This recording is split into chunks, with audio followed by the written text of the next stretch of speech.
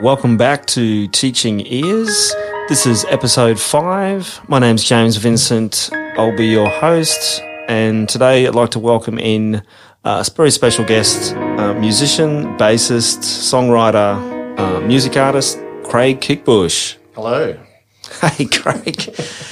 Cool. Thanks for coming in. With this podcast, we're talking where music meets education in all sorts of ways and forms, and also a good excuse just to catch up with you again and general nostalgia. I guess I knew you or first met you back at Kelvin Grove, primarily through my brother, one of my brother's friends, but also I guess I was because I was playing French horn under the guise of Ralph Holkren back at Kelvin Grove High. You just reminded me before you were playing clarinet there. Yeah, that's right. Yeah, you were in the stage band as well. I wasn't in that, but you were playing keys or piano? I was playing, piano in the stage band. Okay. And then, Sam was on bass, so... Some good times back then.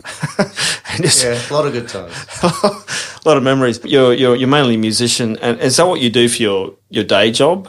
Yeah, would you say at the moment? At the moment, at the moment I'm not doing a lot of gigs, obviously because of COVID. Yeah. I was actually doing cruise ships for about 3 years, so I was away a lot. I would say it's generally my bread and butter, but I do some website work on the side. So, okay, cool. Yeah, and I'm doing a lot more of that at the moment. Yeah. Because I'm available, so... Is that web designer or web developing or...? Yeah, bit of developing, bit of graphic design and... Oh, okay. Sort of thing, so... Oh, that's handy. Yeah, it is handy, and you can do it from anywhere, which is great. You did a bit of actual music teaching at one point, not necessarily probably the main thing you've been known for, but you mentioned before somewhere in the 90s you were doing something, teaching clarinet. Yeah, I was teaching grade 4s to grade 12s. Like an instrumental teacher in the school. Yeah, so teaching clarinet, and I had a couple of bass students as well. But, I didn't really have any training in terms of teaching. I was a bit of a fish out of water, and especially you'd have a group of 6 grade 4s that you're trying to control as well.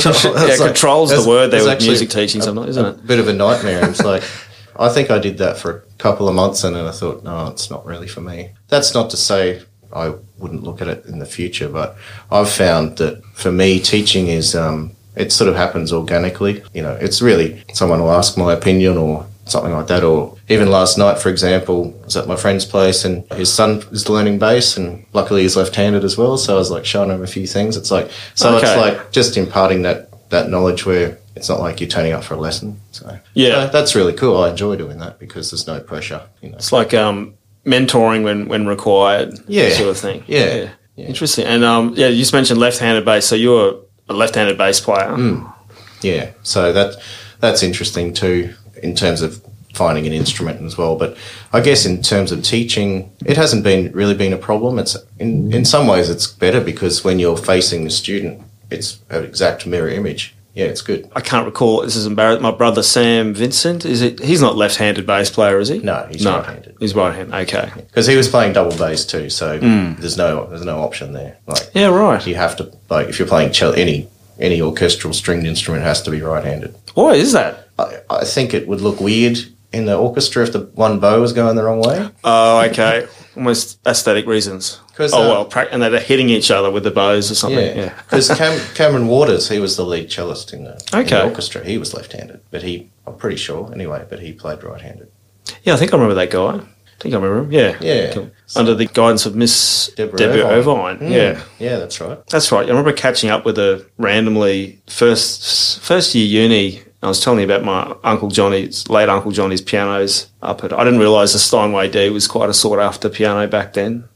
Lucky to have that at the time played. That was amazing pianos he had in his house. Okay, so it's almost like finding out what you didn't want to... you try these things out, and obviously if you're a musician, you're a good one, music teaching can be an obvious path. So you try it out in a school, make some money. And I guess the thing with teaching for me has always been, you might be asked to impart your knowledge, share your knowledge or whatever, but it's kind of like, at what point is it just, giving someone information, and then at what point are you actually giving them a journey or getting them to discover things for themselves? And also at what point do you start charging people for the knowledge and experience that you have? And I just think for me with teaching, it's like, I would feel, that pressure if someone's coming to you week after week, it's like, well, is it my fault if they're not progressing or that sort of thing? So, I mean, you probably can tell me that being a teacher yourself. Yeah, well, I went through a funny stage of doing it for about 7 years. Then I took a big break, went into this whole scratch DJ thing, video game thing, came back full circle. I guess, going through a divorce and massive change in my life. It's like, okay, I'm going to go back to what I know, losing my job, get back into music teaching. So it's kind of forced there, but it's like, it's just like an old pair of shoes. Okay. I used to, it was quite easy to fall back into, and there's some good things about it. And I'm glad to be doing it now. But you must have it's like anything, I guess, but like you must have your students that want to be there and students that are being forced to be there. Yeah, exactly. Yeah, and you can. Yeah, there's interesting psychology and power plays with the parents on that note as well. It's like, why aren't they getting better? It's like, well, if they're not practicing. And then the teacher points the finger at you, and then you two point the finger at the kid, and then we all go round and round and round. It's like, what are we trying to achieve here? There's interesting dimensions to that. But you would have received training about that sort of thing. That's kind of psychology dealing with parents was more. No, that's not what you meant. No. Oh yeah. No, I think that was more hands-on learning and experience. I guess in recent years, I've been running a music teaching mentor thing for about 3 years now. Started at Browning Street, brought it over to this place, and some of that's been discussed in more and more detail. Yeah, it's like the trinity of a parent, the student, and the teacher, and sometimes finding solvable outcomes to achieve the same thing, even though you might be disagreeing, getting to the same place anyway. Yeah, like for me personally, I'm not really comfortable having the parent in the room. But some teachers think that's, like Suzuki teachers think that's essential and an important part of the philosophy. Yeah, no, I don't remember receiving any training about that. No. Yeah. That particular part of it. Yeah, I think you can learn that through other jobs and other means. I'm sure it can be trained. There's some psychology play there. But look, I was going to ask, is there things you like or value about music education? Yeah, there is. I think it's a good way to open up possibilities, exposing people to different music or different ways of thinking about something, and also fast-tracking something, looking for technical things that will make a better player, that sort of thing. So it's very worthwhile. I think depending on how it's done, if someone picks up a guitar and they don't know anything about guitar, then they might come up with a totally original way of playing that they wouldn't have come up with if someone had sat them down and say, okay, here's a G chord, whatever. So I think there's a balance between exploring your own creativity and R&D, for like a better word, with an instrument, and sort of being naive about an instrument and then creating a whole different kind of use for it even. I think that's kind of cool. So I think teachers might look out for that, where they can see that it might stifle creativity in a way. It's like a balance there. I guess apart from teaching someone the basics of an instrument, it's giving them the skills to discover for themselves and educate themselves as well. Yeah, that path of self-learning. I guess I find it too with students in the YouTube generation. They've learned a lot themselves. And not just kids. There's a lot of, I particularly find, very ambitious, particularly male adults between 30 and 45, and they've learned all this stuff for the last year or two, and they want to help to be fast-tracked. They've taught all themselves off YouTube. I think there's a valid way of learning. I guess things that come up sometimes is, piano teaching, for example, is that there's fingering that they kind of throw out the window, and that's where you can assist as a teacher. But I don't hoo-ha that kind of learning. I guess a lot of kids are trained to video learning these days, so it's just different. It is, and the level of musicians that are coming out, like up and coming young musicians now, like they've had access to all this. It's like, I want to know how to slap or something. And it's like, okay, I don't have to go to a teacher per se. I can just watch a video and it's like, I just do that. There's also, I think we might find down the track, it might be amazing technically, but there might be some gaps in the knowledge. The theory of like, okay, I'm putting my finger here because the video tells me to do it, but I don't really know why, so. Yeah, there's certain, having access to a teacher or a person, sometimes even just a personality, why you might seek out a teacher, or at least more and more in the future, their particular slant, their particular perspective. Because, there's a lot of the information is just sitting out there now. Although, like you say, there's might be gaps and depth missing of the whys. But it does seem like almost who can play the fastest, who can put the most different techniques into a piece or something, rather than it's almost like a Olympics, Music Olympics in a way, and you get all these amazingly skilled players, but something you marvel at rather than enjoy for the music. Maybe. It's like a spectacle. A spectacle. Yeah, but then you can only watch so much of that before you're like, well, it's not special anymore. It doesn't mean it. What does it mean? What am I supposed to think about this apart from, well, you're as good as that guy. That's you're much as impressive. good as that person. Yeah. That it leaves you feeling a little empty, perhaps. Okay. Yeah. Interesting. Yeah. What do you think makes you unique as an educator? But I realise that may not be necessarily the appropriate question, but if you were to reflect on that, well, when you're telling people, helping people out, I think I'm uniquely not very good at it. Only because I haven't had the experience, I suppose. And, with most things in my life, I tend to overcomplicate things. So I probably have a tendency to maybe overload people with too much information rather than or think, they might be bored with the basics. They might give them more quick. Yeah, it's not about quick. It's just, I suppose, if someone came to me and said, I want to learn bass, it's like, well, what do you want to play? You need some context, and there'll be some context about that person too. Maybe they can. Some people, you're not giving them enough information quicker enough. They want it faster. But it is amazing with kids, though, how quickly they can pick stuff up. It's pretty crazy. So, yeah. I've got this kid at the moment, he's hell-bent on learning the Seinfeld, some of the Seinfeld bass. On piano, though. Yeah. He's playing it yesterday. I go, whoa, that's amazing. Yeah, it brought back memories of me asking my brother, we like that bass, and my brother correcting me saying, actually, that's not bass, that's played on the keyboard, James. I go, oh, wow, okay. Yeah. Live and learn. Who's one of the most influential, I can say, music teacher for you, but it may not be. It might be an artist, a recording artist or a songwriter, but it may be in a teacher or a friend or mentor. Well, I would say my organ teacher, because I started on organ. Okay. Yeah, that was my first instrument. So you had the organ at home, like not a Hammond, but like an electronic, like a Wurlitzer. It was a Con. It's like CONN. That was the brand of it. It was like those Yamaha Electone kind of organs. Yes. Yeah. So it had the kind of pretty cheesy sounds on it, to be honest. Yeah. But we had that for ages, and but my organ teacher, he was really into jazz. The first thing he'd do when, at the start and the end of the lesson, he'd actually play for us. It was almost like a mini concert. He's like, nice. So it was almost like he'd teach you about a certain chord progression or something, and he'd say, okay, he'd demonstrate, here's how this works. Oh, hang on. So you're saying that for us, so there was a group of you? Well, my brother was learning as well. That's Gavin? Yeah, Gavin. Yeah, okay. So, So he actually started, and then I got involved as well. And how old are you when you started that? I think I was in grade 2. Around 7. Yeah, that's when I started piano lessons. So, interesting. Okay. He went through theory and that sort of thing, but it was always more the jazz element to it. And he also was great at using the full organ, like all the sounds, all the rhythms, everything. So he'd be constantly flicking the stops and everything. So he'd demonstrate how to get the most out of the instrument, which is great. Okay. Can I ask his name? Or? Barry Moore is his name. And is he a performer or done any recordings or that you know of? Well, he was playing. He was in the Salvation Army. Okay. So he was playing at the church and everything, and I was playing in this big band called the Youth for Christ Big Band. Yeah. And his daughter was playing trumpet in it. So so he's very musical family. I'm not sure how we got in contact with him, to be honest, but yeah.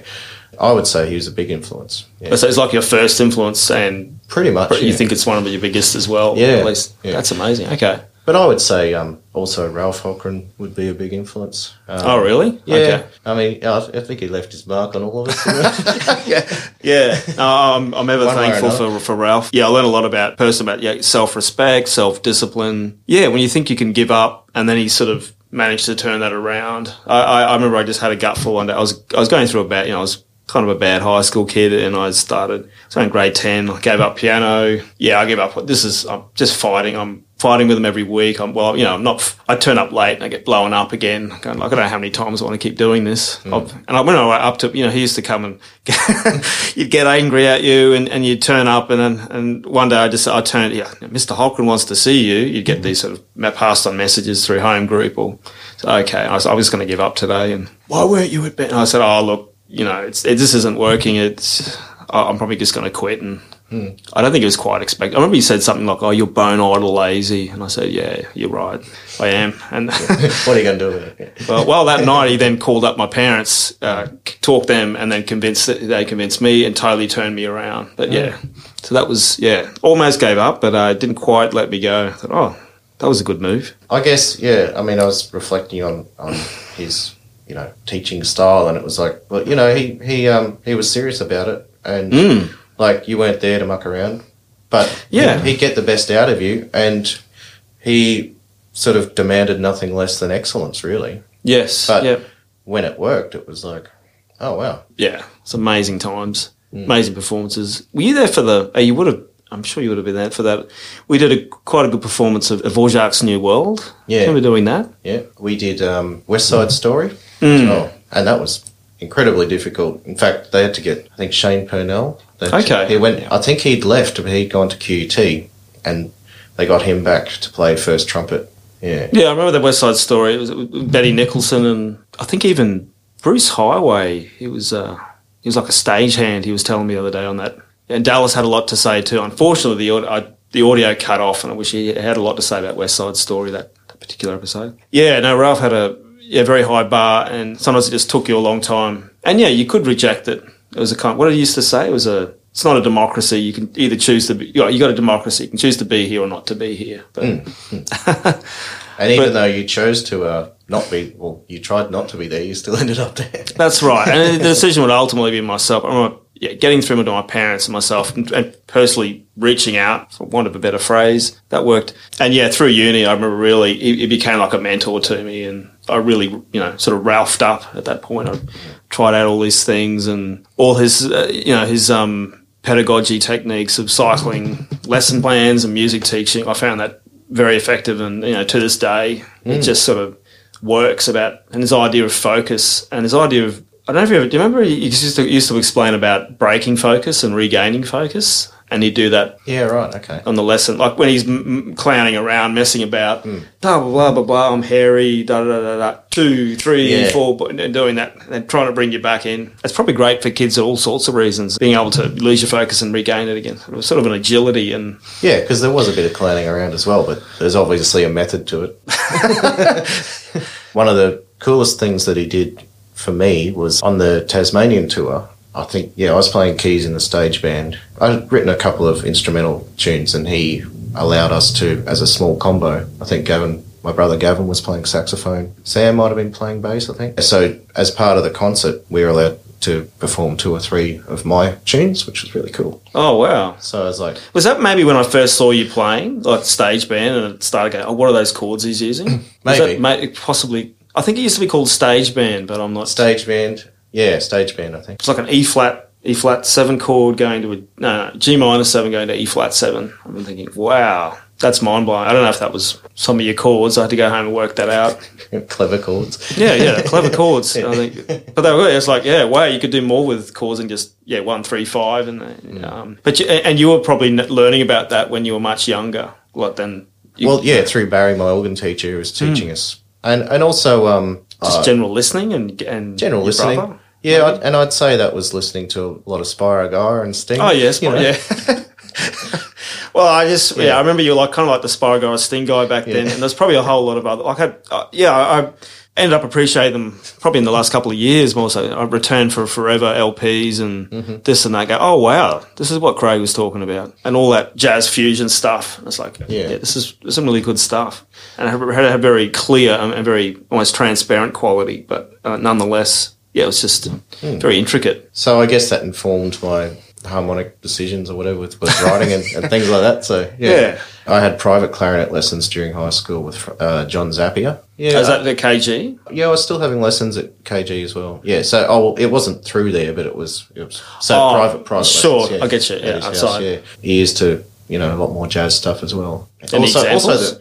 Just like, we'd have a 2-5-1 progression. He's like, you can play this over it. You can, Okay. that sort of thing. But he also took me through the more classical repertoire as well. So I think I was planning to do grade 5 clarinet, but I never got around to it because I'm kind of lazy. But yeah, someone's laziness is it's a reason in disguise, So, well, yeah, yeah. not- I don't think I ever would have used it. So it's like, what do you think makes you special as a musician or unique as a musician? And it might be hard if you're humble, but I don't know, is there anything that... I guess everyone's unique in that they have their own experiences of what music they're exposed to, what they've grown up with. Also, playing 3 different instruments helps, I guess. For me, the keyboard or, piano or organ or whatever you want to call it is sort of my go-to instrument, especially the organ. You've got 3 different, you've got the bass in your feet, you've got the chords in your left hand and the melody in the right. So I think it's a great instrument for composing with, and so you can do all 3 things at once. I remember shoving a 57 into the bass speakers, one of the Greens organs, one of the top of the Wurlitzers they had there, and Bruce Highway was there, and we were recording this bass line. Yeah, that's on a little 4-track recorder. That's massive bass, massive frequencies. So I guess the speaker's so large, right? So the membrane, what do you call that? The speaker cone. The speaker cone, yeah. I mean, it could have had a 12 or 15 in there even, so... It's huge, yeah. It's like, whoa, I have to tone that down in the mix. So much so that, like, I'm doing a solo covers project at the moment with the aim to get work eventually. What sort of work are you... just general gigs? Just general gigs. So, do you want to do any more cruise work? I'll do some more when cruising starts again, and that's a whole other thing to talk about, but... I've heard. I've got friends and previous and exes and stuff. They've done cruise work, and it's a thing. I think Danny Tesla was talking about it too. It's like being a pop star for a while. Everyone, you've got a captive audience. It's like, literally, they can't go anywhere. Yeah, cruising's been great for me in terms of. So I play in a band called the Lazy Lays, which is a ukulele band, but it's electric ukuleles. Electric ukuleles? Yeah, so they look like little electric guitars, but they're 4-string tuned like a ukulele. I know my brother plays a uke bass. Bass. Yeah, so I've got an acoustic one, I think same one as Sam's, and then I've got a solid body little 4-string bass as well. But it's tuned like a regular bass. About your basses, like it just came back to me, all the basses I've seen you performing with, and I'm not sure if you ever built your own basses or you had this white one. Still got Alexa? The white one. There was a band you were playing in, I saw you at Uber. Remember that? Oh, gig? Ecliptic. Yeah. You had some amazing exotic looking bass. Yeah, I've still got that. Yeah, how many basses would you say you have? At the moment I've got, excluding the uke basses, I've got probably 4 or 5. But each of them's quite different. So I've got a 6, a 5 and a 4 fretless. And then I've got another 6 which is in Thailand. Okay. Yeah. So, but the white bass, I've had that. That was made in Germany. It's called a Bass Lab, and it's got a MIDI pickup in it. I can plug it into a Roland guitar synth or any other keyboard and gets keyboard or other sounds, which is great for duo stuff or in a band context. Like I was doing with Ecliptic, and I've done with a bunch of other people. It's like Ecliptic's still going. Not really. No. We did one album and then it sort of became another band called Thirstlands with one less guitarist and a different drummer. So we did a few recordings as well. But yeah, it's really just every few years we get together and do some tunes. But there's bands like that. I'm in a band. I'm in a band. It's like we're not anymore. But every couple of years we do another gig. Jimmy Styles and the Easy Company. Oh, yeah. Tim Hills and all those guys. And it's like you think it's not going to happen again and then he revs it up and someone wants a big swing band. Yeah, with the bassist thing, it's having the fretless is great for recording and doing that sort of thing. And just the sounds you can get out of that. Yeah, it's good to have a few different options. And then a standard jazz, like a 5-string jazz. Probably what I use for rock gigs, or it's got the meatiest sounds. So. Have you ever played double bass or no. Never got into that? Well, because I'm left-handed as well. Of course. There's you could probably have one custom made, but I've never really had any interest in it, to be honest. I admire people who can play it, but it's not for me. And did you have you tried building any basses? I had a custom-made bass built for me. It had a 3-octave neck. So what's that, 32 frets or something? Now, hang on. How many octaves do you usually get in a My white bass has got 2 octaves, so that's 24 frets. So, Wow, okay. So there'd be that plus another 12. Yeah. And a standard bass usually has It's 2 got, octaves, or No, it's an octave and a half. wow. So you're 3 octaves. That's So it looked like a mandolin at the top. Yeah. So it was interesting, but yeah, it was a 5-string bass. But I think I soon realised that what I really wanted was a 6-string bass to get those higher. And then I guess there's 7s and 8s. Oh yeah. I had a 8-string Chapman stick once for a while. All right. I think I remember something about that. Sometimes I think, I shouldn't have got rid of it, but like it's basically a tapping instrument, so you can play. It's sort of like a piano on a keyboard, so you've got a bass side and a melody side. Oh wow! And you're like, so I was trying to play like Bach 2-part inventions on it. Really? That sort of thing. Yeah. So it was a bit of a mind bender, but you can also use it for just playing standard bass. And the thing that got me into it was Sam lent me Pink Floyd Momentary Lapse of Reason, the CD, in high school. And I love that. Yeah, I love that one. Yeah. And I saw on the credits it said Tony Levin was playing bass and then stick, and I was like, "What's that?" And because he plays stick on some of the tracks on that album, and obviously he's played for Peter Gabriel as well. Okay. Yeah, so that's got stick all over it as well. So that's what got me into it. So that's a thing of talking about Sam and Tom going through school together, we'd all suggest music for each other we'd all discover music together, or I'd suggest something. You end up becoming your own sort of music mentors in a sense, in terms of at least new listens. Like, hey, listen to this artist, that artist. But we never shoved it down each other's throats or anything, Yeah. Well, your mates, your friends, you're like a crew. You guys were awesome. I remember that. And I was wondering, between you and Sam, is obviously I felt that you must have had an influence on Sam as a musician or bass player. It's like, oh wow, I don't know if it was happening to each other in a sense, or yeah, definitely. We sort of both started playing bass around the same time. So okay, and when was that? Well, that was probably, I think it was around grade 9 or something like that. So is that 1990? Yeah. Time for the guru. Yeah, time for the guru. Yeah. I wasn't going to say that. Yeah, because you guys both end up being phenomenal bass players, and I remember that kind of unit and Tom as well. You're all sort of influence each other, and in a way, I guess I view that as some form of teaching, or hey, I can do this, you can do that, or hey, how about listen to this, listen to that. Or just talking about recommending influence as well. I heard someone the other day say that the more someone recommends that I should listen to something, probably the chances that I'm going to like it are very much lower. Because it's like, listen to this. Stop shoving it down my throat. Awesome. It's like, oh, well, I already don't like it. Because you're trying to get me to like it. It's like there's this expectation that I'll come back and go, yeah, that was sort of a preaching, a sort of evangelizing of it. Whereas, it's such a personal thing, music taste, and it overlaps in some areas and some it doesn't. And going back to your original question of what makes me unique, I suppose, it's kind of like, well, it really is just all your experiences, I guess, and you take some and you leave some bits out, and also your limitations. Like, I'm not the fastest, most technical player on any instrument that I play, so I just do what I can with what I have, I suppose. And there's a self-awareness, and you must explore those limits. So yeah, I mean, that's not to say that I don't try sometimes, but You seem really clever to me back in the day. I was going, holy moly. Yeah. Oh, well, I don't know if I got any cleverer. Whereas other people got cleverer, so yeah. Yeah, sure, yeah. It can be easy to be impressed by something when you don't have the skill yourself to do what they're doing.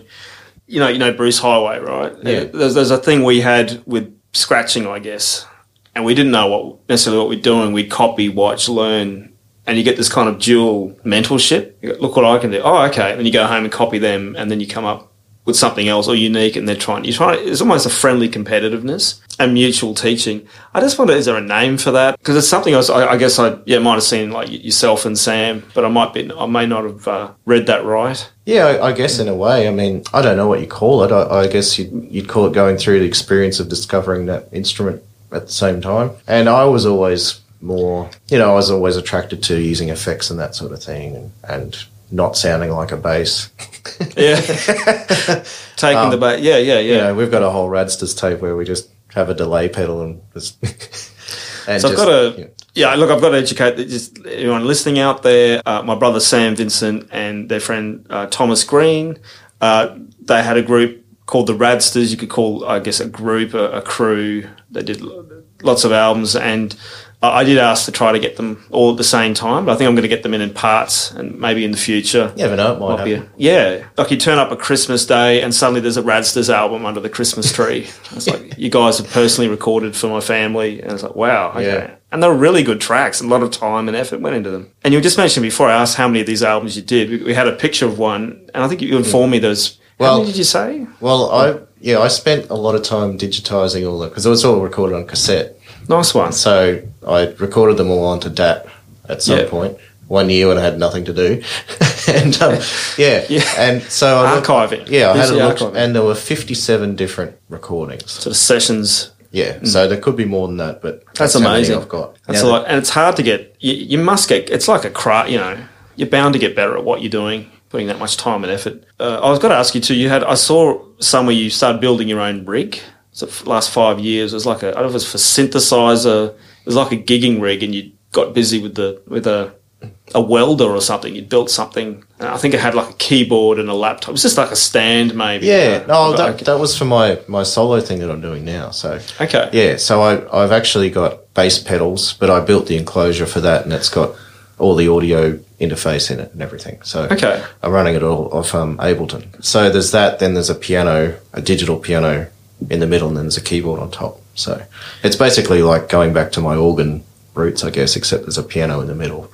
So man, it reminds me of the Herbie Hancock Butterfly cover or something. It's got just playing this thing, and you're going out on a journey. So yeah, it's fun. Well, and what's the name of it? Is you under your own name? Yeah.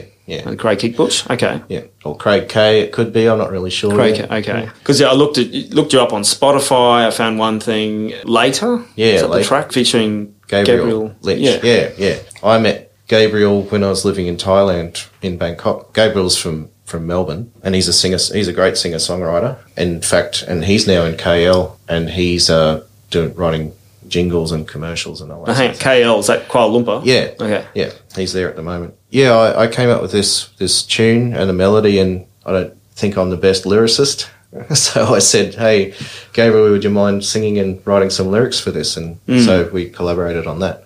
Yeah, cool. And then a mate of mine, Daryl Irvine, did the a video for it. In relation to our old music teacher? No. I don't think so. I'll ask him. D. Irvine, yeah.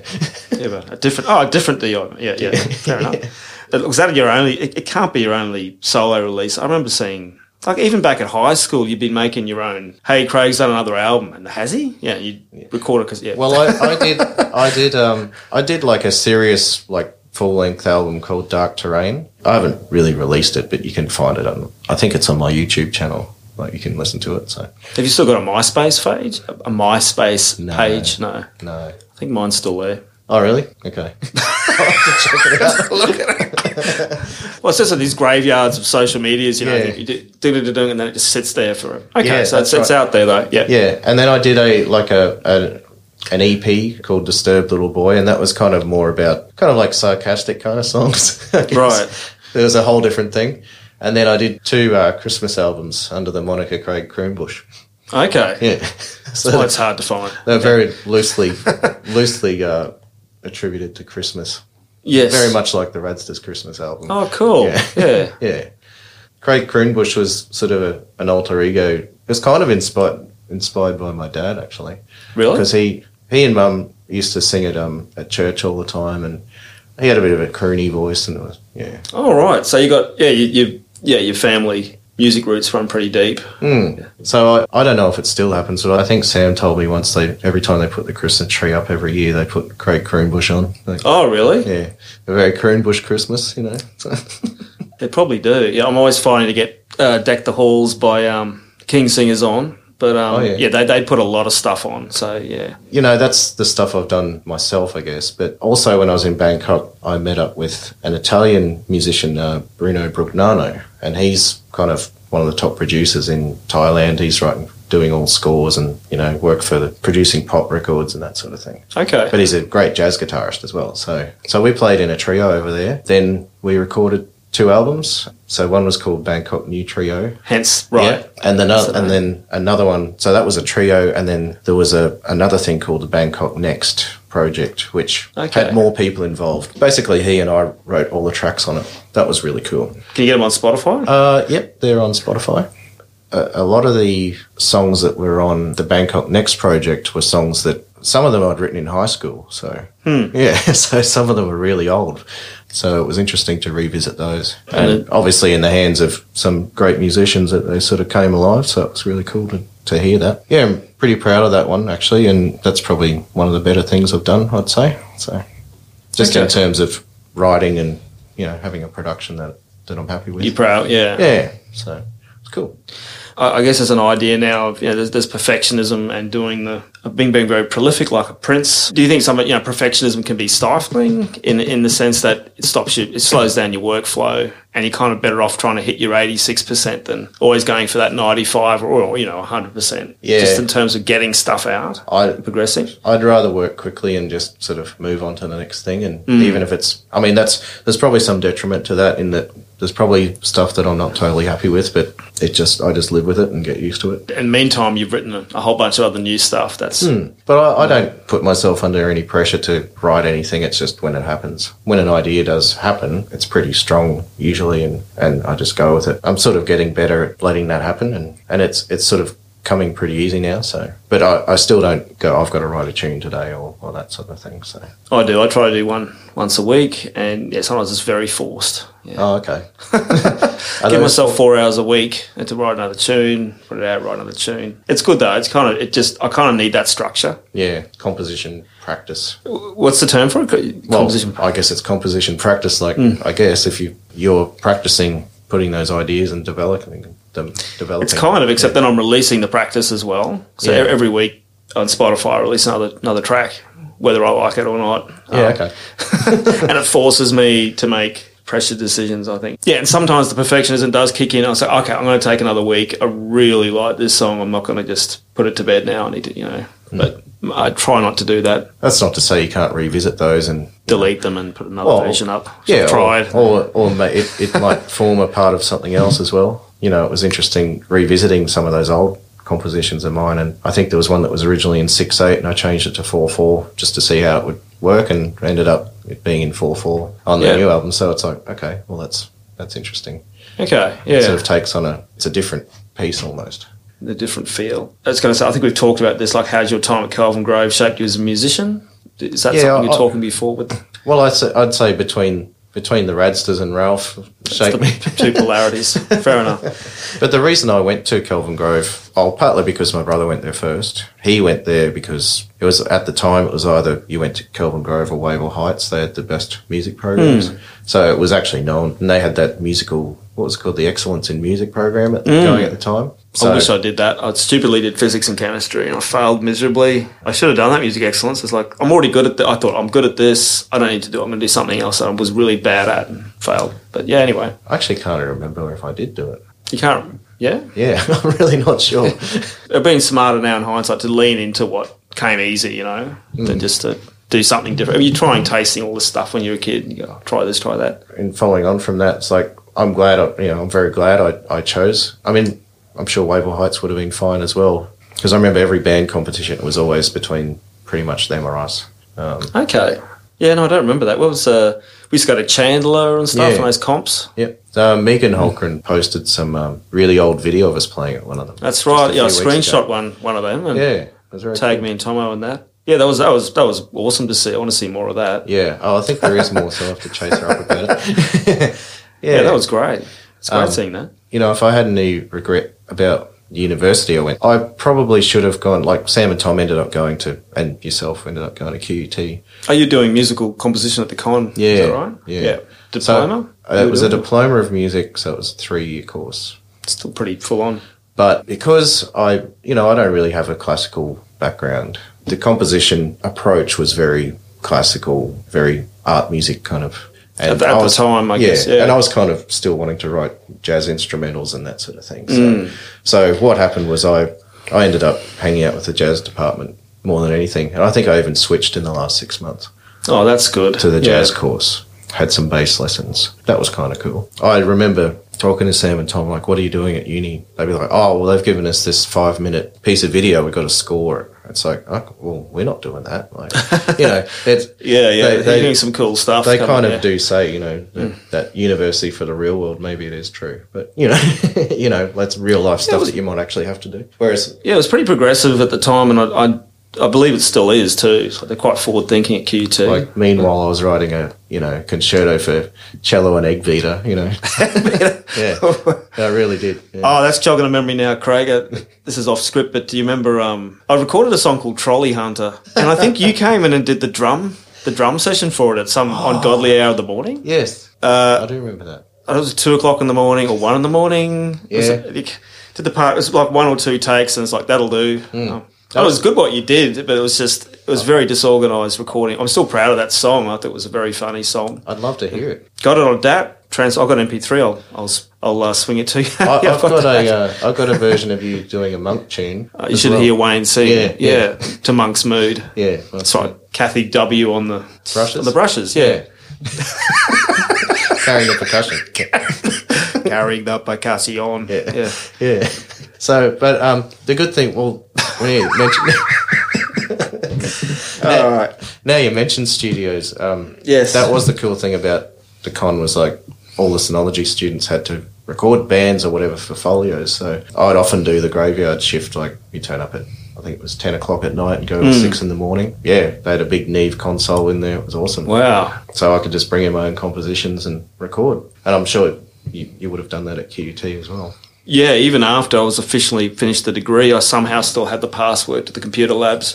So I'd go in there recording Alan Clark songs, the beats to use at home, to the Moist Crew to make songs out of. It's like, oh, wow, they still haven't changed the passcode. Oh, may as well use these computers. But yeah, you make use of what you have at the time and to get it out. But I guess these days secondary schools have all that stuff, studios and all that, so they're so much more accessible. Whereas back then it was like, oh, wow, this is really cool.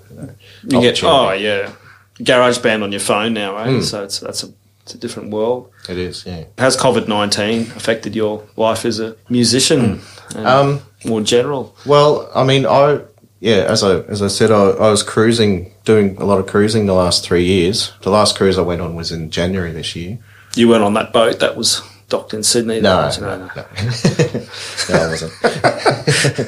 Obviously that stopped now. To be honest, by the end of 3 years, it was like I was away so much, and it was getting pretty exhausted, to be honest. Because you get time to take a break. Yeah. So time to take a break, and I've been with the Lazy Lows, the band that was playing on the cruise ships. We've started writing some original material now, so we've sort of nearly finished an album. So it's like cool. And, like, you always go on the cruise ship because you're on there for a week. And you have to play 3 sets a day. So it's like, you think, oh, we're going to spend all this time recording and writing, but you don't. Working and then recovering, sort of thing. Pretty much. Or, there's always something to do on the ship, whether it be, you got to go to a drill or something, or, Yeah, right. Just it's a completely different world, really. I keep hearing that. It's like its own world. Oh, yeah. In a country, sort of like. Yeah. It can be extremely good and it can be extremely frustrating as well.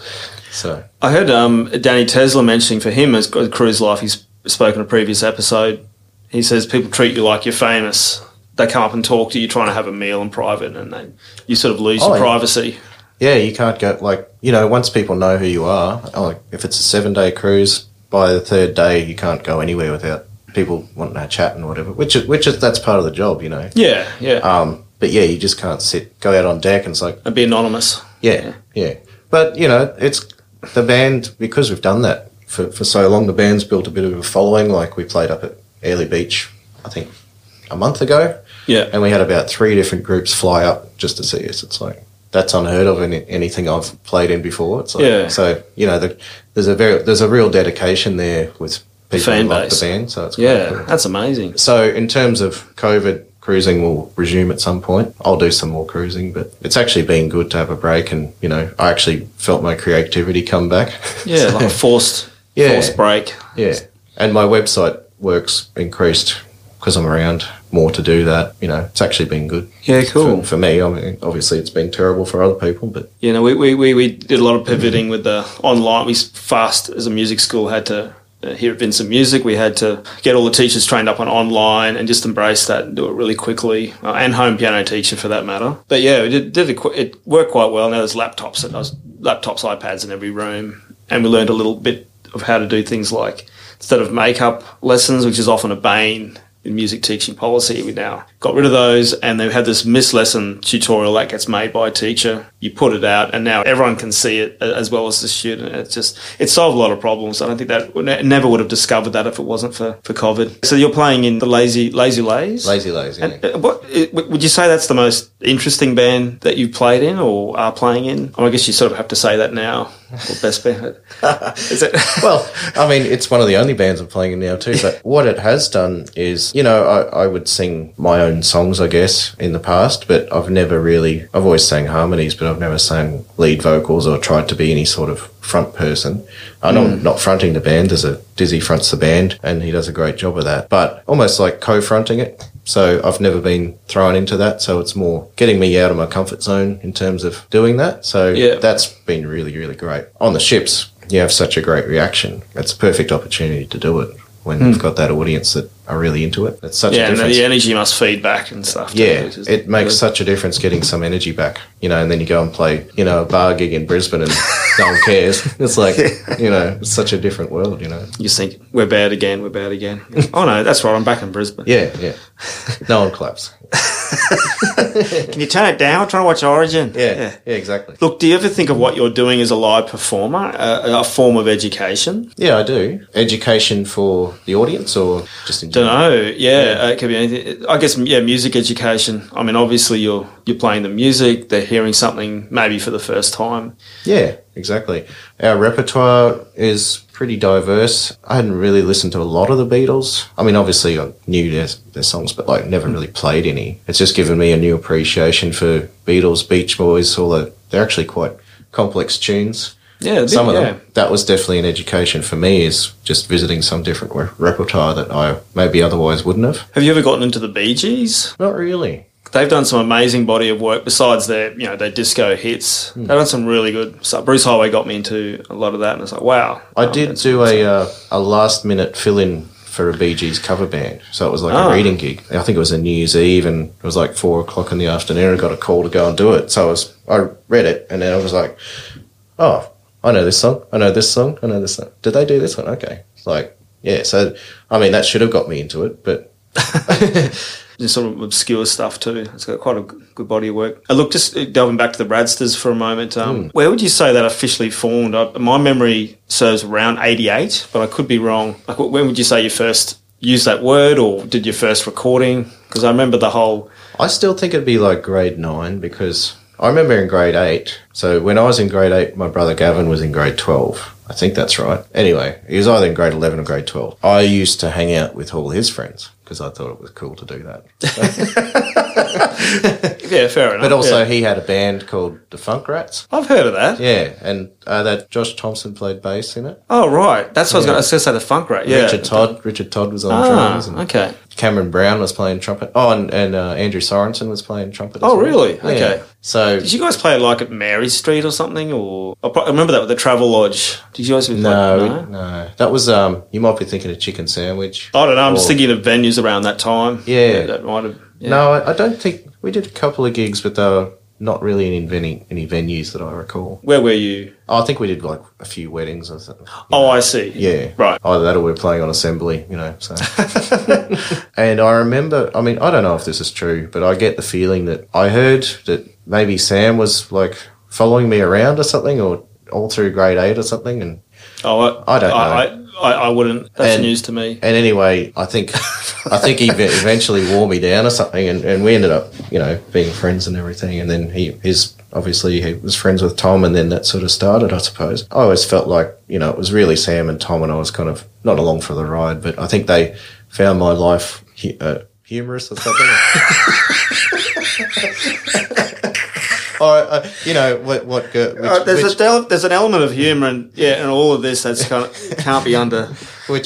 Particularly, which girl I was trying to get in with that. Oh, okay, that week or something, And the other thing was those two are very quick in terms of being spontaneous. Whereas I'm not. Like, I have to go away and think about stuff. So I'm not good at, if someone throws me something in terms of, maybe not so much music, but like in terms of coming up with something funny or something. It's like, I just throw you a can't- bone because Yeah. I'll be back in a week. Yeah. It's like a, Yeah, I need to ponder on it, whereas those two are great. And we were inspired by Roy and HG. yeah, I was actually thinking of bringing that up. I thought Roy and H is an integral part of you guys, but I don't know how it connects. But Well, we found it funny, and just that banter, I guess. There was a lot of that in the Radsters as well. it was that famous quote you guys used to say: the inspiration starts when the Inspiration starts when the tape recorder stops, which Yeah. obviously means, keep the recorder running because when you turn it off, it all start. That's when well, you're going to miss something really good. And then also the other one was let's rewind that and see how it sounds.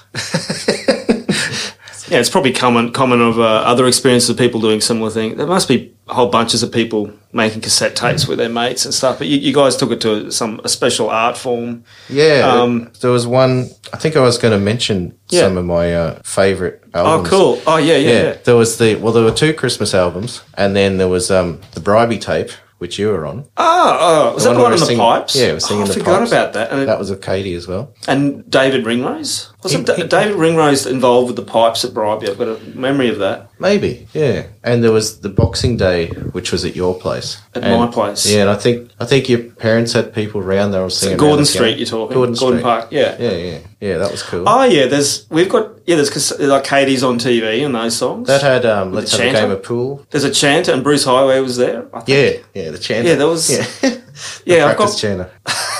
There was Nibbles as well. That's when we came over to your place, and I think your dad was cooking dinner for us. Yeah. Cooking nibbles. Oh, it was baked beans, I think. From memory. Probably some of my favourite ones are when you're involved, actually. Yeah, I remember the pipes one. I remember there was some cool stuff. I remember David Ningnose. I was like, is his real name Ringrose or Ningnose? It's Ringrose. It's Ringrose, isn't it? Yeah. This is these nicknames that stick for in your memory forever, incorrectly. That was a nickname. Sorry, Dave. Yeah, I remember him saying, I wish I recorded this. Or maybe it was at Mount Cootha. There was another time we were doing really similar stuff to the pipes, and he said, I wish I had a recording of this, or brought my stuff. Anyway, but yeah, didn't one of the tapes get wiped, or does it still exist? Yeah, I remember going down to the beach with a portable cassette. Someone had it. Yeah. And someone actually went into the ocean with it as well, or like only ankle deep. It wasn't very Oh, far. possibly. Yeah, there was a lot of wind as well. Yeah. And then there's another one that it was pretty much Sam and Tom made called Nifty 50, which was for that's your mum's right. 50th. Yeah, that's right. She turned 50. That was really good. 50-50. There was a Wonder Boy one too. I remember there was some ones done with me. That was off Nifty 50, yeah. That's not 50-50. Okay. James is the Wonder Boy. It's just, I said I need to get a Wonder Boy. I got Mr. Do at home, but I really need to get Wonder Boy. Oh, Mr. Do, it's great. Do you like Mr. Do? Yeah, it's one of my favourite games. Don't know whether to believe you, but I'd like to believe you. No, it's true. Anything else with those Radster? There were a couple of, it's so self-referential, but like we also did some commentary albums. So we'd listen to our recordings and make commentaries on it. See, that's just like, it's like social media. It's like what they do on TikToks now, isn't it? You make a song and then they start commenting over the top of the song or reacting to them. And I don't understand how you can get famous by reacting to a song. But it's like that Gogglebot show as well, like watching people watch TV. It's like, wow. But it's big on, like, do you follow TikTok much? No. There's a thing called duetting where someone's done a TikTok, it's whatever it is, a cat jumping into a barn or someone dancing, and then it's got a guy you duet them, so you can just put your picture next to them and it's you reacting to whatever they've done. And sometimes it's the most banal stuff. It's just like ding ding, and it gets all this follows and likes for someone's reaction to you. I guess you've seen both at the same time. I think that all that sort of stuff comes down to personality. It's obviously something about the person who's reacting has a personality that people find interesting or funny or whatever. And I Sometimes guess it's not even funny. There's something drawing an attention about it. Stuff like you guys were doing that back then in a different form. and Sam actually transcribed Yeah, I a was lot of the tapes word for word. Yeah, I remember that. I rember finding them. Yeah, what are you doing, Sam? I'm just writing out what we recorded. Yeah, but why? Yeah. I mean, he must be an amazing typist. Was he typing them? Was he? I thought he was handwriting them. Oh, maybe I he think did he was various typing them. ways. Actually, I was thinking about that. I actually had a job for a little while, a couple of years ago. These skills finally come. Yeah, well, Yeah. I was transcribing court proceedings. So Oh, okay. so you'd get the audio of the courtroom, and you'd have 4 different microphones that you'd have to transcribe, and you could turn them on and off. And it was really, really difficult. You had to not only write down what they were saying and who was saying it. It had to be grammatically. They had all these rules you had to follow, how it was to be set out and everything. They refer to court documents and this sort of thing that you had to look up. And don't they do like shorthand at the same time? yeah, they do. Oh, there's a stenographer Right. in the courtroom, and they have a special machine that has all shortcuts and stuff, and that's how they keep up with it. But this is for clients who want the audio of the court. Yeah. Of the case or whatever. I found that quite challenging, so I don't do it anymore. But yeah, it was too. Was there some sort of time pressure about it? Yeah, well, the quicker you got it done, the more you got paid. So, Oh, okay. or the more of them you got done, the more you got paid. So, I was just taking too long to do it, so it wasn't worth my while in the end. But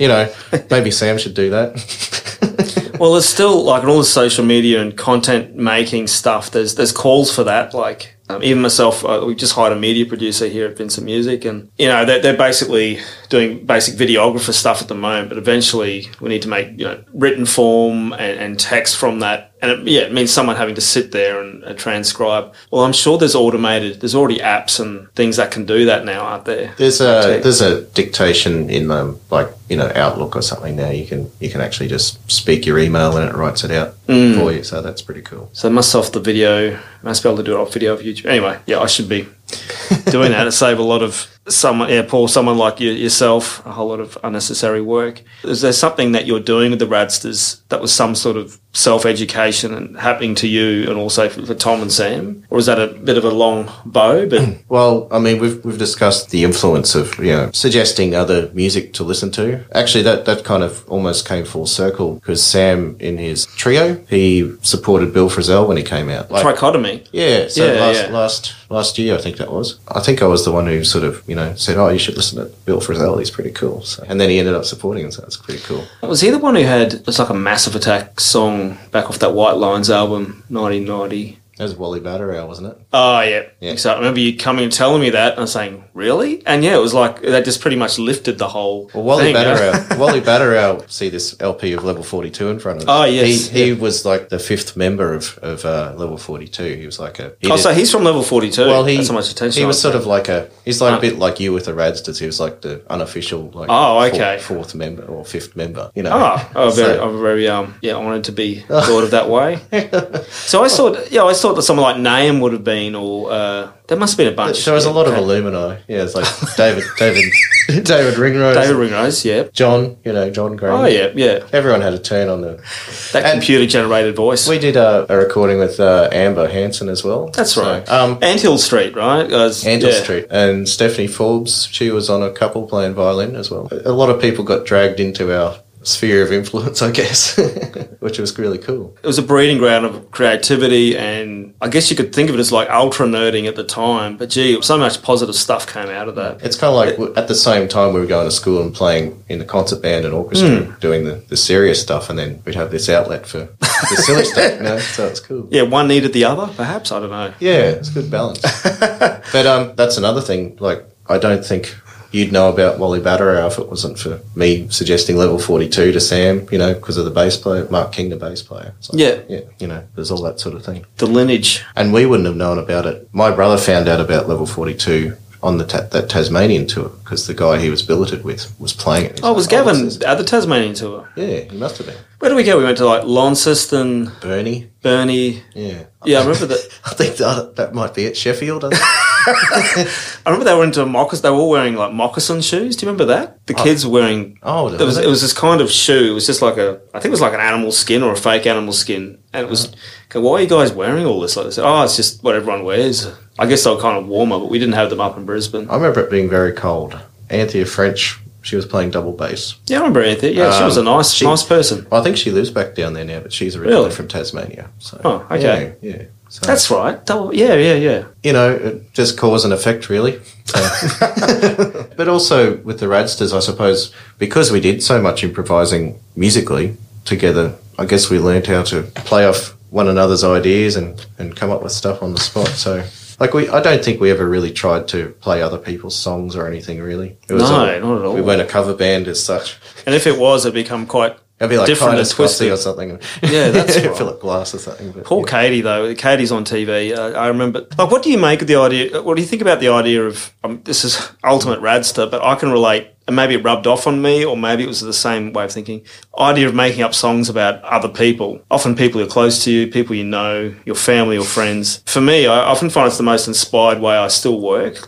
And I can do other stuff, like making up songs about Alan Clark, for example. I got passionate about that for about a year and a half on the Moist Records album. It's like the people around you, and they are really inspiring. My dad used to call it, it's like you're looking through other people's windows or eyes. I think, depending on the content, it's probably flattering to have a song written about you, but they also say write about what you know, and, it's a good starting point. If you pick a person that you know, then it's going to be easy for you to do that, I guess. We made a couple of albums for a girl at school called Lucy Griggs. I remember the other one, like Leslie Channon. I remember all these other people, but I don't remember her. I don't know if she appreciated it. I don't know if Robert LeBusque appreciated his song either. Oh, really? Yeah. But it was all good fun, so we were never out to... Yeah, it was always done out of... It was like almost a parody of us. I think we were laughing at ourselves more than anything, so... Yeah, because it's sort of satirical, but it's I've got this memory too of Bribey. Me and Tom walked home from Bribey once. Yes. And I think you were there, and I remember it used to amaze me how you just go to sleep on the floor randomly. Oh. But why do you go to sleep on the floor? Like it's 2 PM or 10 a.m. Like, why are you going to sleep? You just told me you're doing gigs and you always... I was probably micro sleeps. Yeah. I was probably doing gigs and working at a music store as well 5 days a week. So I think Eloise? Eloise. Yeah. So I was pretty tired, I guess. I was probably getting these sleeps. I was working at the Chermside, the deli at Coles there. Oh, were you? I was working there before I worked at Eloise, yeah. We were talking before about Jaden's sampler. It had a massive influence on me. It was made in 1985. I sent you that shot. It was an SK1, had 8-bit sampler. I spent a lot of time with it, learning to make beats with it, learning to rap over it. My brother started with it. I do remember at one point he was saying, he'd sample him saying Craig, Craig, Craig, Craig, Craig, and playing that. And I remember you saying that. I remember me saying that too, but I do remember... However, one day after many requests, Jaden kept wanting it back. I didn't want to give it back. He didn't really lend it to me, lent it to Sam, but I was having so much... It was just like a whole world to me. And eventually, one day I wasn't there, he came up and just knocked on the door and demanded it back, and it was given to him. Oh. The romance was over with that sampler. Have you ever tried to track one down? Yeah, I had a second one, and then I gave it away. I don't know why I gave that away, because they're going for about $200 on eBay now. 200, that much? Oh, that must be in good... I'm sure they're in good working. Well, that picture I sent you was from an eBay. Oh, okay. So 195. That looks in good nick, yeah. Yeah. Did you ever mess with that? I don't think so. No, I didn't really get into the sampling thing. I was just more about sort of effects and delay pedals and that sort of thing. But I like the delay loops. I like, I've got a Korg, I've still got it. It could get 12 seconds of delay, which was big in the late 90s, and you end up turning that into a sort of a layered sampler almost. There was a pedal that guitarist Bill Frisell used. It was an 8-second. Well, he originally had a 16-second delay, but the one I've got's that he used the 8-second one. And then once you've looped it, you got your loop, you can change the pitch of it and the speed, so it's like a tape machine. If you do it fast, you could slow it down and get even more. Yeah. So you can drop it by an octave or somewhere in between, and you can layer that, and it's good for making soundscapes and that kind of thing. So, yeah. I remember this sampler could only sample this SK1, I think, for 1.5 seconds. Yeah, right. But you quickly learn, you do something fast, play it a couple octaves down, and suddenly you got this longer beat, but with that kind of sound nonetheless. But and I guess because of the low quality of it, it has its own sound, Yeah, it had a certain punch. At that time, this sucks, and then you realise there's people these days trying to get that kind of sound. I remember you doing gigs at Chermside, the old Centrelink office. There was Sean Tells. Yeah, I remember I was very flattered. When I was eating at a restaurant, you said, come over play if you want to go. Really? Yeah, I sat down for a couple of minutes, and then you came back and said, my manager doesn't like it. You're going to have to get off. Yeah. Oh, okay. But and it was like Richard Todd on drums and... Yeah, we had Mick Skelton on drums. Really? Yeah. Which was, I don't know how, I think he actually got us the gig. Okay. I don't know how because he went to Wavell Heights. Really? And somehow he must have known Sam somehow, and he's like, do you was that QUT, because he came there for he might have been in his year, or maybe I don't remember him coming in. I feel like we were still at high school when this is happening. Oh. But I don't know. I can't remember. It did seem early on, actually. Yeah, it was like 92 maybe. Okay. Grade 11 for us. So. It's first year for me, uni. Okay. Which is pretty funny, really, that we were playing at a restaurant, some high school kids. Get some high school kids in. Anyway, so I was playing piano, and I remember my dad he'd drive me to the gig, and anyway, I think Mick's pretty cheeky. Yeah.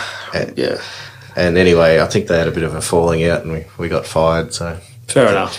So it was interesting. And I think that's the day that we invited everyone to come and watch us as well. It's the day we got fired. The final day. Yeah. Oh, yeah. I hope I didn't contribute to that. I'm sorry, Craig. No, yeah. It's all right. It's all It is for the what it best. is. Yeah. I remember my dad, GP in the Grange, had his final day, time to leave. I had this neighbour who ran this business and he kept turning the radio up really loud. My parents couldn't sleep anymore, went on and on and on. Do you remember that? I don't know about the radio, no. 4KQ, blaring. Eventually they had to move houses over. That's why they ended up moving to Bribie. It's pretty bad. And then... It was that loud. Yeah, well, they did it on purpose because they complained. We're running a juice business and it was in a suburban area, so they'd get the trucks at like 2 and 3 in the morning to load. It was making a big noise, so my dad complained, and because of that, then they retaliated by playing the radio. And there was never anyone there; they just leave the radio there going, but just loud enough so only because they knew the bedroom window was there, but it wouldn't be loud enough to cause a noise complaint the rest of the street. Anyway, yeah, Dad left the business. He hired a band. I don't know, he hired. He asked us to play, and it was a throw together. It was like just outside his surgery. There, it was myself. I'm pretty sure it was you and Tom. Yeah. Is there anyone else? Sam would have been there, I guess. Well, you think that, but you think that... There's a couple of photos of it. Oh, really? Somewhere. Okay. So we could check that out. Do you remember the guy? I remember us playing Caravan. Because good. I'm glad we played Caravan. I just wonder if you remember anything from the day. I remember the previous guest we had on here, Danny Tesla. His dad came in for a final day, patient of my dad's at the time, and walked in and said, "Oh, it's Daniel Thompson's dad. He's coming in."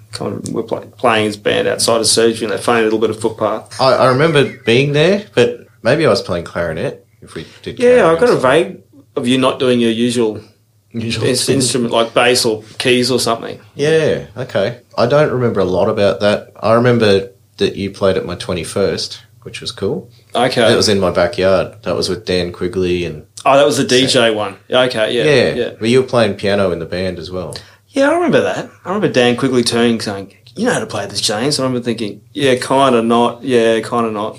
It was just it was like all blues or something. Yeah. I knew most of the chords, but there was still a third I didn't know. I think they just had the real book out. And Sam Bates was on drums and wow. And I was playing bass, yeah. Okay.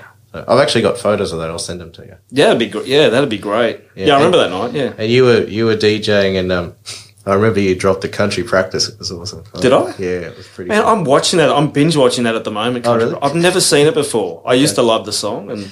Yeah, it's come up on Channel 7. So me and my wife watch it go to sleep and, country practice. That's pretty... They cover some pretty tough topics, hey? I look back at it now.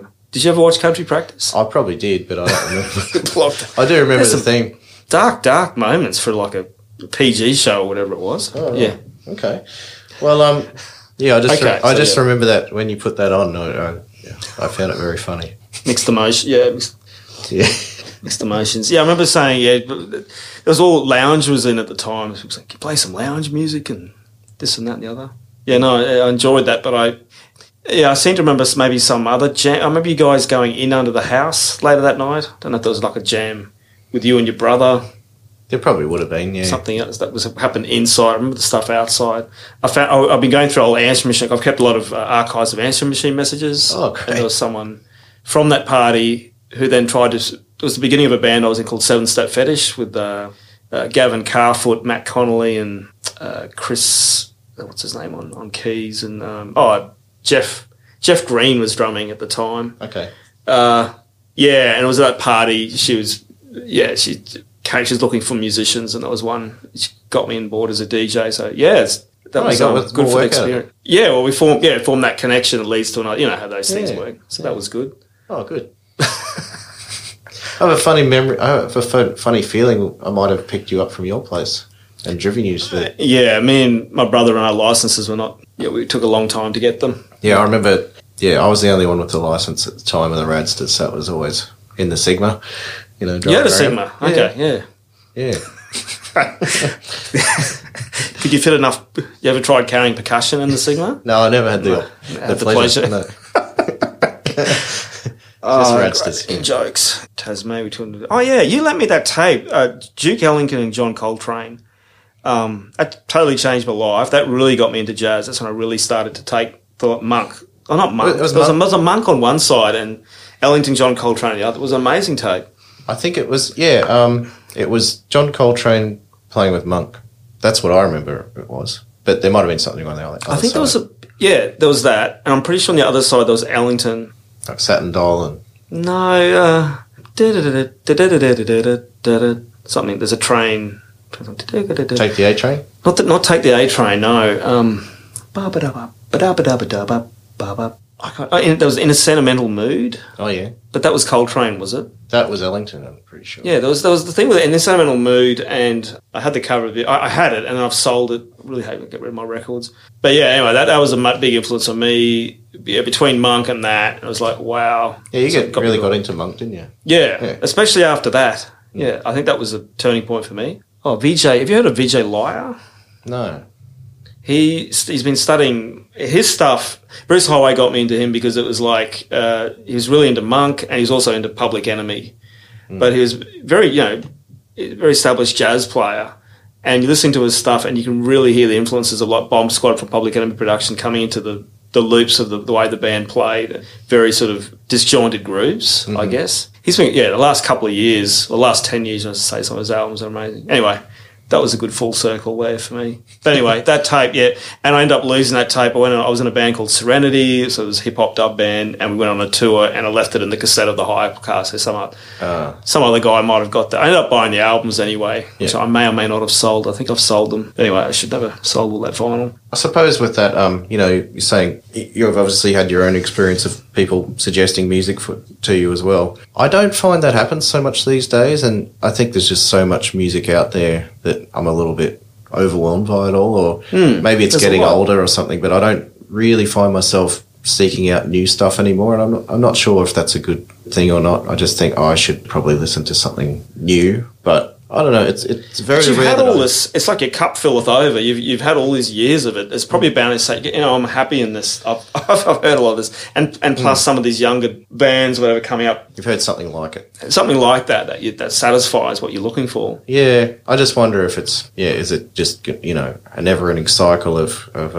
is anything new anymore? It's like I don't know. So.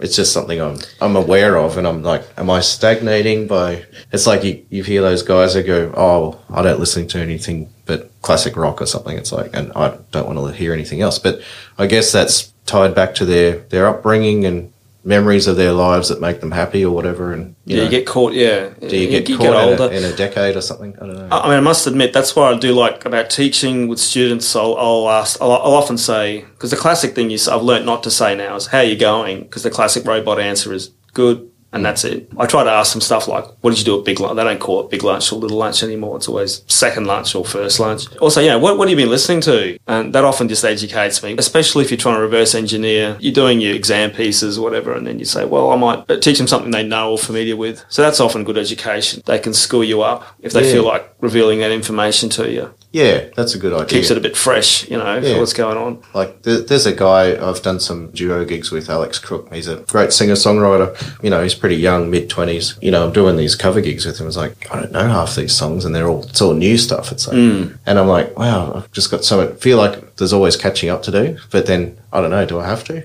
No, you don't have to.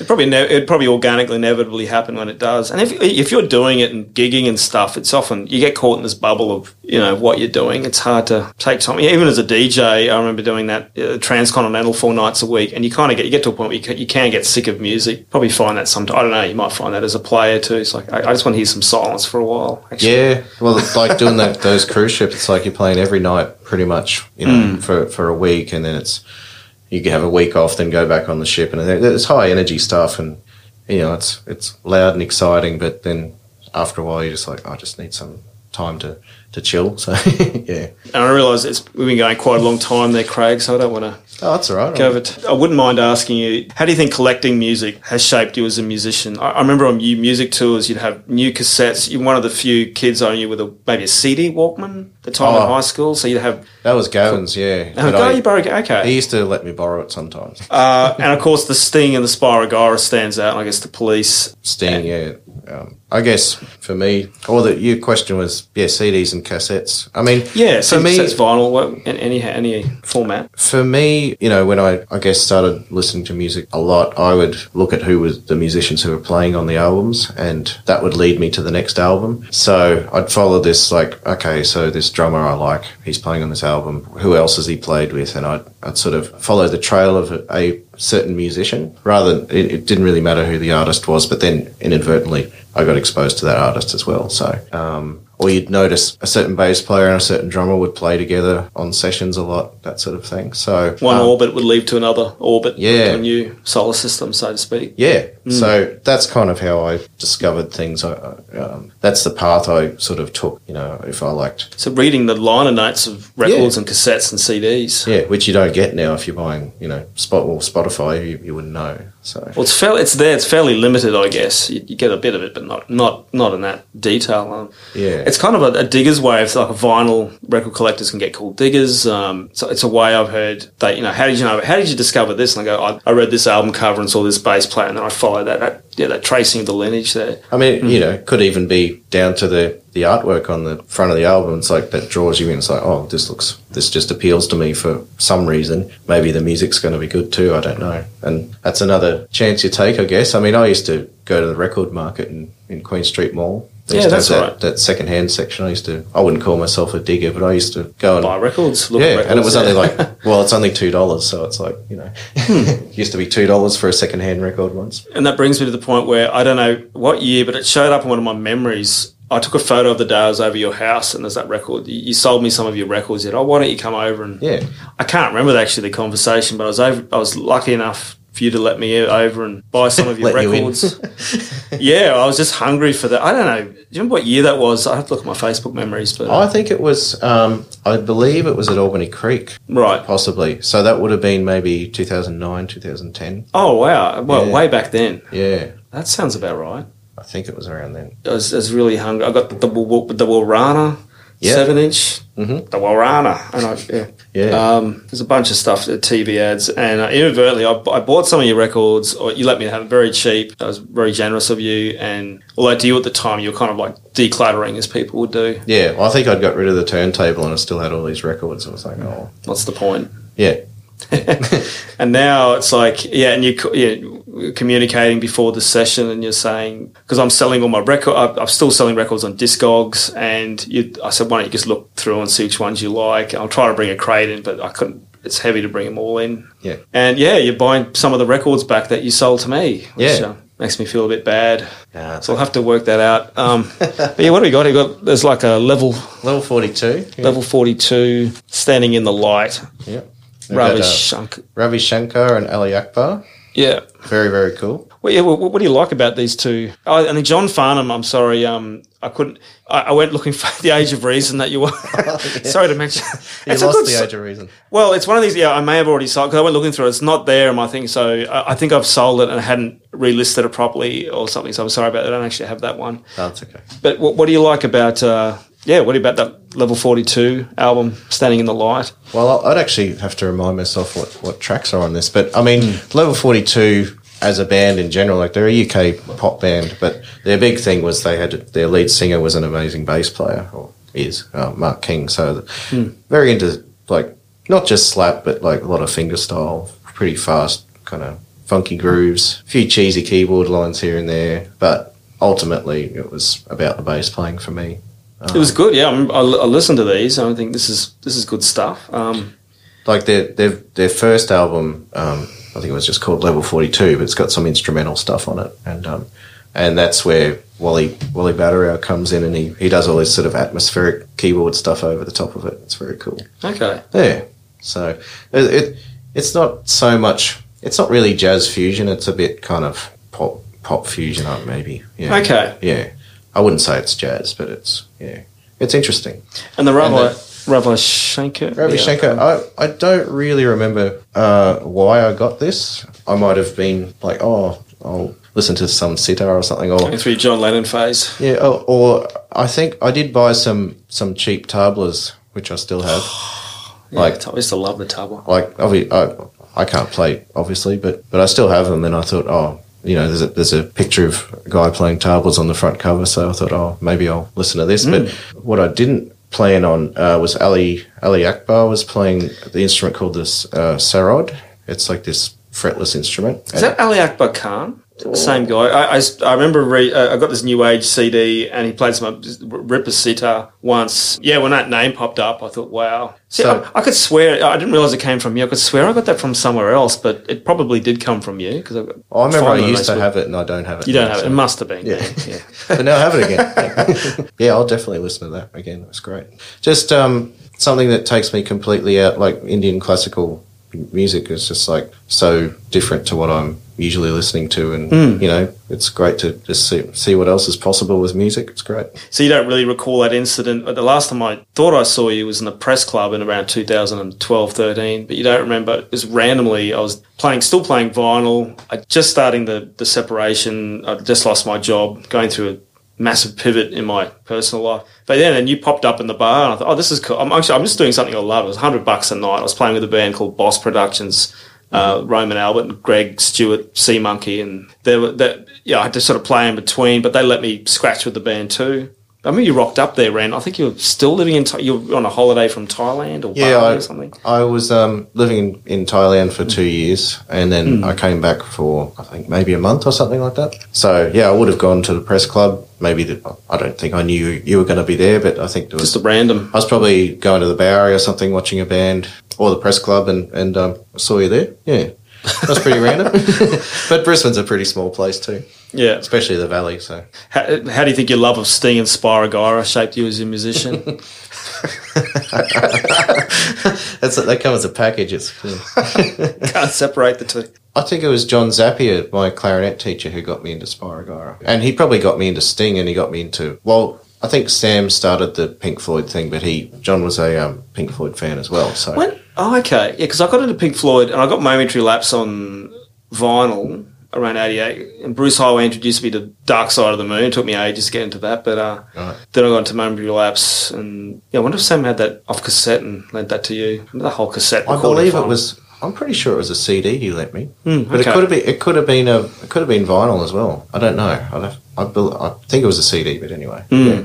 I'd put that down to, maybe John Zapier was a big influence there in terms of getting me into that stuff. But Sting's obviously a great songwriter, and I just like the sound of his production, the musicians that he used, and all that sort of thing. So, I guess he's pretty up there in the terms of the music that I would regard as being good, or would like to make. Did you ever get into Johnny Hammond? No. Johnny Hammond Gears album, or Bob James, keyboardist? No. That's some good stuff. Or it was just reminded me of some tangents there. Or CTI, jazz label stuff? No. I mean, there's a lot of stuff I haven't listened to as well, I was sort of, in terms of jazz, I was listening to Spyro Gyra before I sort of was listening to Miles Davis. It's like I was listening to the fusion version of it before going back to earlier. But, it sort of sent me on that path of discovery. It's like, okay, well, where does this come from? And finding Monk along the way. And Monk, Stravinsky. Yeah. Oh, there's a version, there's a jazz playing doing the Rite of Spring. I forget the name. I've got it on vinyl. I did have it. I sold it. It's great. But yeah. Oh. Anything you want to say or on the way out? Like, have you got any? Well, I mean, we have been talking about the Radsters a lot. I think my time in the Radsters was pretty fun, and it's definitely, from an education perspective, I guess it's been very useful in terms of learning about music and being spontaneous and life, and yeah, and also being spontaneous. That's interesting. You bring that up. Yeah, I never really saw that. Which is not something I'm not. I wouldn't say I'm spontaneous. Yeah, and you class people as like introverts and extroverts. Sometimes an introvert personality can lead to that. You're going away and having to think about, which is something I can relate to. I need it kind of written out, pre-thought. It's harder to be spontaneous. I can kind of wing it, but it doesn't come naturally as it does to some others. I mean, some situations, then you can't put a foot wrong, but there's no guarantee that's going to happen. But what about as an improviser? Are you okay with your spontaneity as that? Or is it do you find yourself more pre-planned or pre-structured? Musically, no, I'm pretty happy to dive in. So musically, but I guess with expressing myself through words or whatever. On a cassette with your... On a cassette, yeah. At 3 a.m. Yeah. Jabot and all that. Yeah. But you can get, I mean, maybe I'm being too hard on myself, but yeah, I'm sure there were moments that I've contributed something there, but I'm sure, yeah, I don't know, you're all over it, but yeah. But I can't say enough. I mean, with how Sam and Tom have progressed and gone on to do bigger and better things, and they're always a constant source of inspiration for me. I mean, Tom's just amazing with he's got his finger in so many pies musically, and he's so prolific as well. It's like I don't know how he has the time to do it, but he just has that will to do it, I suppose. And it's not just churning out the same thing. It's very complex, especially his electronic stuff. It's like, it must take a lot of time to put together. Yeah, I can't wait to have him. He's apparently coming in next week, so I'll be interested to talk. I kind of don't know where to start with him. Like, there's the nostalgia, but there's all the stuff that's in this work. It might be part 1 and part 2 with him, Well, it's like you said, so I haven't seen you guys for years, so let alone my own brother. So it's like, wow, what are you doing now? Oh, and Sam tells me, he's like, holy moly, you're doing this now? Okay. Yeah. It's good to have stuff. It's like, where are we at? Yeah. But it's good that much time's gone that it is interesting. It's not like I just left uni, It's like still singing in the pipes. Yeah, still on Private Island. Yeah. They built a nice resort out of that, I think, which now looks aged. I think someone's thinking of changing that up. Yeah. Anyway, look, Craig. Yeah, well, I'd like to thank you for coming on. It's been good catching up. It has been. Hope to have you on again. Hopefully in a more Radster capacity where. Well, I'm up for it. So yeah, I guess let the other two come to the table. I'll try and be spontaneous. Well, you're very spontaneous. You're agreeing to this. That was great. Right, look, thanks for coming in, Craig. And this has been episode 5 of Teaching Ears. Catch you all next time.